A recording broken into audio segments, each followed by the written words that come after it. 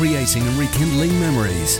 NHR. Marvellous stuff. That is the new song from Katrina. It's called Holiday, and we've got the weather for it as well, and it sounds great. And I'm so pleased to say that Katrina is on the other end of this line. Good morning, Katrina. How are you doing?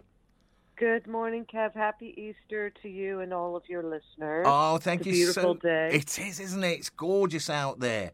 Now then, I mentioned, about 5 minutes ago when we played Love Shine a Light, that this year celebrates 25 years since you won Eurovision with Love Shine a Light. Just taking you back to that, what was your Eurovision experience like? Well, first of all, I can't believe it's 25 years. I mean, it seemed like yesterday it was, 1 year, and then all of a sudden it's 25. It just goes to show how quickly life passes you by, and that we have to make the very most of it while we can. True. Well, my memory of it was in Dublin, Ireland. There were 24 contestants. It seemed like, compared to today's standards, such a small little show. It just took place on one day. We were all friends. We went to each other's parties. We were there for a week doing rehearsals and promotion and all of that. And it was just a very, very friendly environment. And when we won, I felt like the other contestants were genuinely happy for us.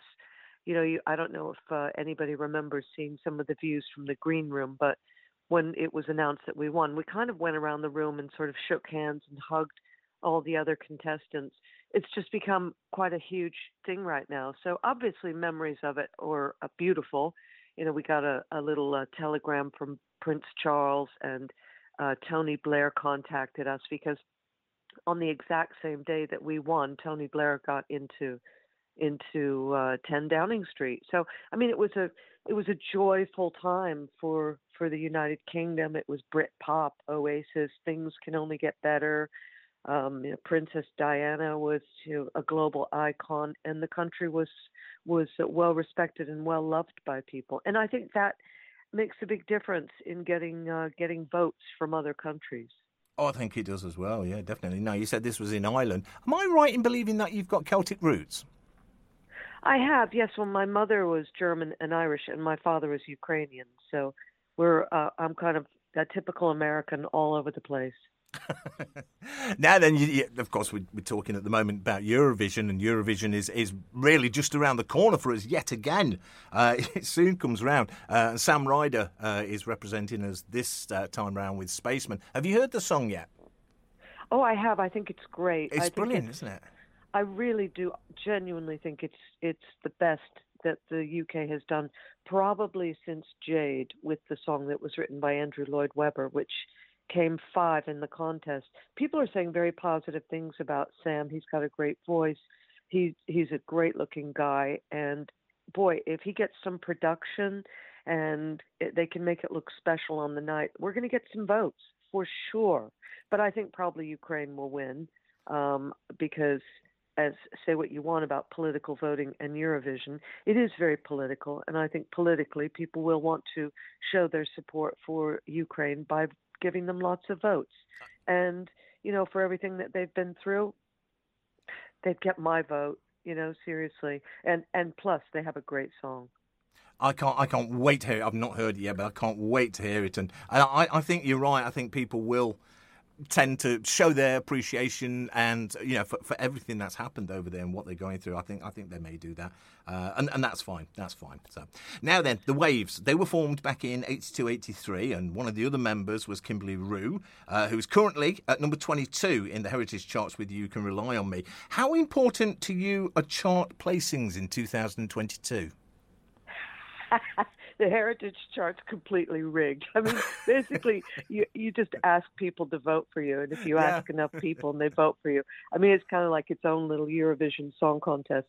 Chart placements, yeah, it's good fun. But, I mean, God, there are so many charts right now. I think the most important thing is to just keep being creative, keep putting songs out there, and enjoy your life and your career, and hopefully the joy it brings others. I mean, that's really the reason that we do it. And and hopefully it will continue because I'm 62 years old. So we never know when it's going to be the end of the line, but I'm enjoying every moment. Oh, brilliant stuff. And I know that you're sort of going out and performing live. We'll talk about that a little bit later on because I know that you've got a couple of biggies coming up. But you've also written 2 books, Peggy Lee Loves London and Metropoodle. Both very fascinating books. One about about London and the other about Cornwall. Tell us a little bit about those. Well, London is where I live, and I used to go around. I still go around, and I find so many cool places off the beaten track. Pubs, clubs, coffee houses, restaurants, cafes, beautiful little parks. And I thought, oh, it'd just be really fun to share this with people. But I didn't want to be the one fronting it. So I thought my little poodle, she's a little toy poodle, and she's adorable, little white thing. And I thought, well, let her be the face of it all. And because I love Cornwall very much and like to spend as much time as I can there, it was sort of ditto the same thing, just showing the love through a little book, but letting my poodle front it. Because I think people would much rather look at a cute little poodle than me. Don't you agree? Katrina, I think I'd rather look at you than a little poodle. Much as poodles are lovely to look at. I've got my own little dog who's a crossbreed. So what it puzzled me a little bit was Peggy Lee Loves London. Why Peggy Lee? Where does Peggy come into it? I named her Peggy Lee after the singer because when I got her, her little hair stood up and it just reminded me of Peggy Lee. And because I was such a big fan of the singer, I just thought, well, I'm going to name her after Peggy Lee. And, maybe my next dog will be called Judy Garland. We'll just have to see. Well, who knows? That answers that question. Peggy Lee the poodle. Marvellous stuff. So. and Judy Garland, what sort of, would it be another poodle or? Oh, definitely. Yes. Yeah, I mean, once you've had a poodle, there's no turning back because, well, they're just extremely smart. You can't be allergic to them. Their hair doesn't fall out, but you do have to get them groomed. You have to look after them. But she's like a person. It's like having a baby, and she's just absolutely adorable. And I love her to death. I love her more than anything in this world. And so. Having a pet, having an animal like that can open your heart. Yes. And that's what the world needs now. It's a very hard time for the world and everything that everybody's had to go through. And a lot of your listeners are obviously going through a lot as well. And so, it's just good to open your heart and keep it open. It's the only way we're going to make it. As a dog lover, I would totally agree with that. It's all, they just don't want anything for you except, a fuss and food, and that's it. That's it. So, yeah, lovely stuff. Now then, the album, Hearts, Loves and Babies. That was first released, I believe, in 2020. What's the reason for the re-release? Was it all sort of due to COVID and sort of people's minds being everywhere else? It was 100%. Yes, it was 100% because of COVID, because everything just got shut down and the music business was devastated by the pandemic. We tried to do gigs, but gigs were being canceled. People had to social distance. They weren't allowed to sing along, to clap. They had to, have the space in between them. There was no dancing. It was completely joyless, and the whole industry really screeched to a halt.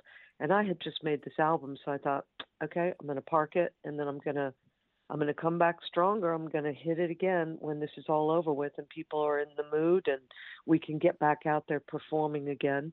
And I didn't want a huge chunk of my life and my creativity to just go to waste. Yeah. And so I thought, well, it's still good, so I'm going to get it back out there. It's a shame you didn't perform it inside a football arena because then everybody could be packed in and shout and scream and sing and dance as much as they liked. But there you go. That's me being political this morning. So. Yes, absolutely. There's one cover version on there which I absolutely adore. I love this song. I Can't Give You Anything But Love. Why that one cover version in sort of all the originals? Because it's just so beautiful. Because it just had to be on there. Because I play it live and people love it, and it's been covered 1 million times by 1 million people, including Judy Garland. But I just thought I would give it a little bouncy treatment, and it's totally beautiful song, and it's got the vernacular of the way people spoke in the 30s and 40s when it was written. And I just think it's a classic, and it's really sweet.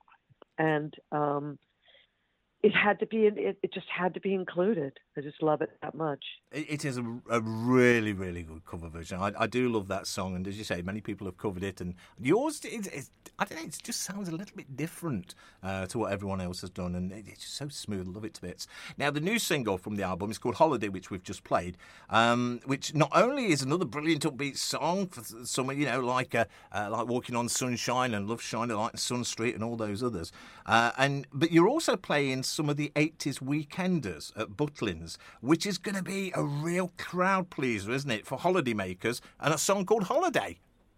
I know, and when I play it, people act like they know it. They're singing the chorus by the end of the song, which is a really good sign. Obviously, behind the jaunty, catchy hooks is a little bit of a deeper message, and the song is highly sarcastic. But people can find their way into those lyrics and try and make sense of them in their own time. So I don't sound like, preachy meechy over here. No, but it's going to be great.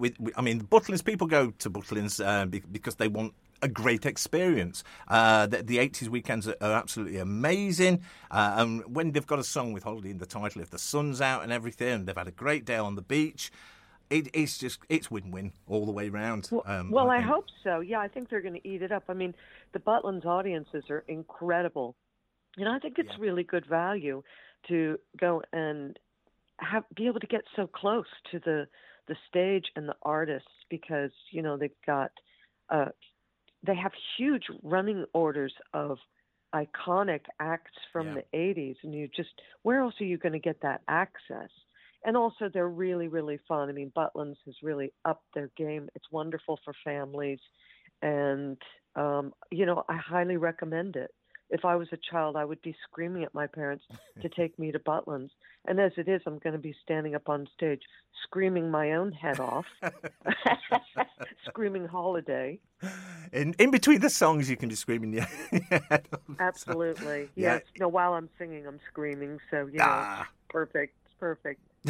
But screaming in beautiful tune. We might as well mention. So, who else is on the bill with you, Katrina? Yeah, I haven't even looked, but a lot of them are, your typical, the usual suspects. A lot of them, because people just can't get enough of 80s music, and we never saw it coming when we were in the 80s. I thought that the fashion was ridiculous. I thought a lot of the songs were ridiculous, and I just didn't think it would last. But people always come back to it, and for a lot of people, it was a very good time for them, and it was also a gigantic crop of high-quality music and really good, memorable, iconic tunes, like "Don't You Want Me, Baby," for example. I mean, we just thought that was just kind of throwaway stuff. And we didn't think it would last. We didn't think Walking on Sunshine would last or resonate with people. But, it did. And there was just something about the era. And sometimes you think about music in the 90s or now in all of the 20s and the knots. And it's kind of hard to, obviously there was Adele. But it's kind of hard to put your finger on it. It's just people come and go so quickly. And I guess with social media, it's not like there's like one definite chart. It's like I was saying before, there are so many different charts, and it's pretty quick. You've got a song, it's in, and then it's out, and it's gone, and it's forgotten. And it's just kind of hard to imagine what is going to endure from now. What songs are going to endure? What songs in 20 years' time are we going to look back and it's going to remind us of the time? Except probably Adele. And of course, Katrina, this new album, of course, and people just people just love to go back to the times that they sort of enjoy in the 80s. It was a particular era for some great music, not some great fashion, and big hair and everything else like that. And it's just nice just to revisit those wonderful times again with that sort of music. So it is, yeah. I mean, people always say to me, "Oh, I remember when I first heard your song," and "Oh, I remember I was dating my boyfriend," or We Got Married to Your Song, or there have been funerals to Walking on Sunshine. I mean, it just, the song just it just goes on and on, but it serves a purpose. It brings a smile and hopefully a good memory.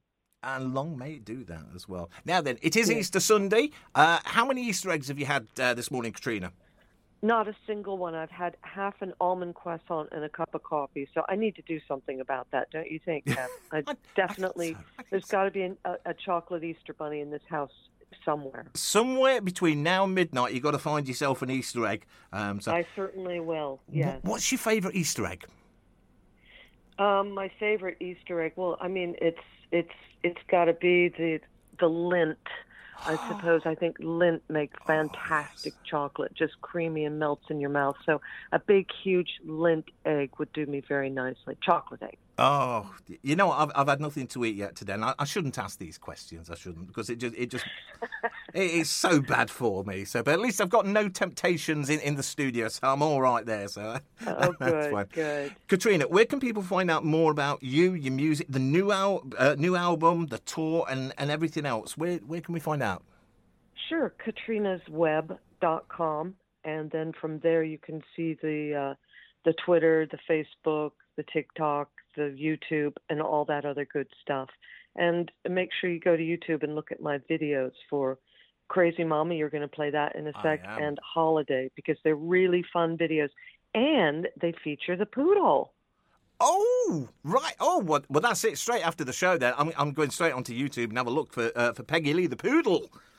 Yes. Oh, that's me lined up then for this afternoon. Loads of Katrina videos, eggs, Sounds and good. and Katrina and the poodle. That's my afternoon sorted. Katrina, it's been absolutely lovely to speak to you today. Oh, thank you so much to you and all of your listeners.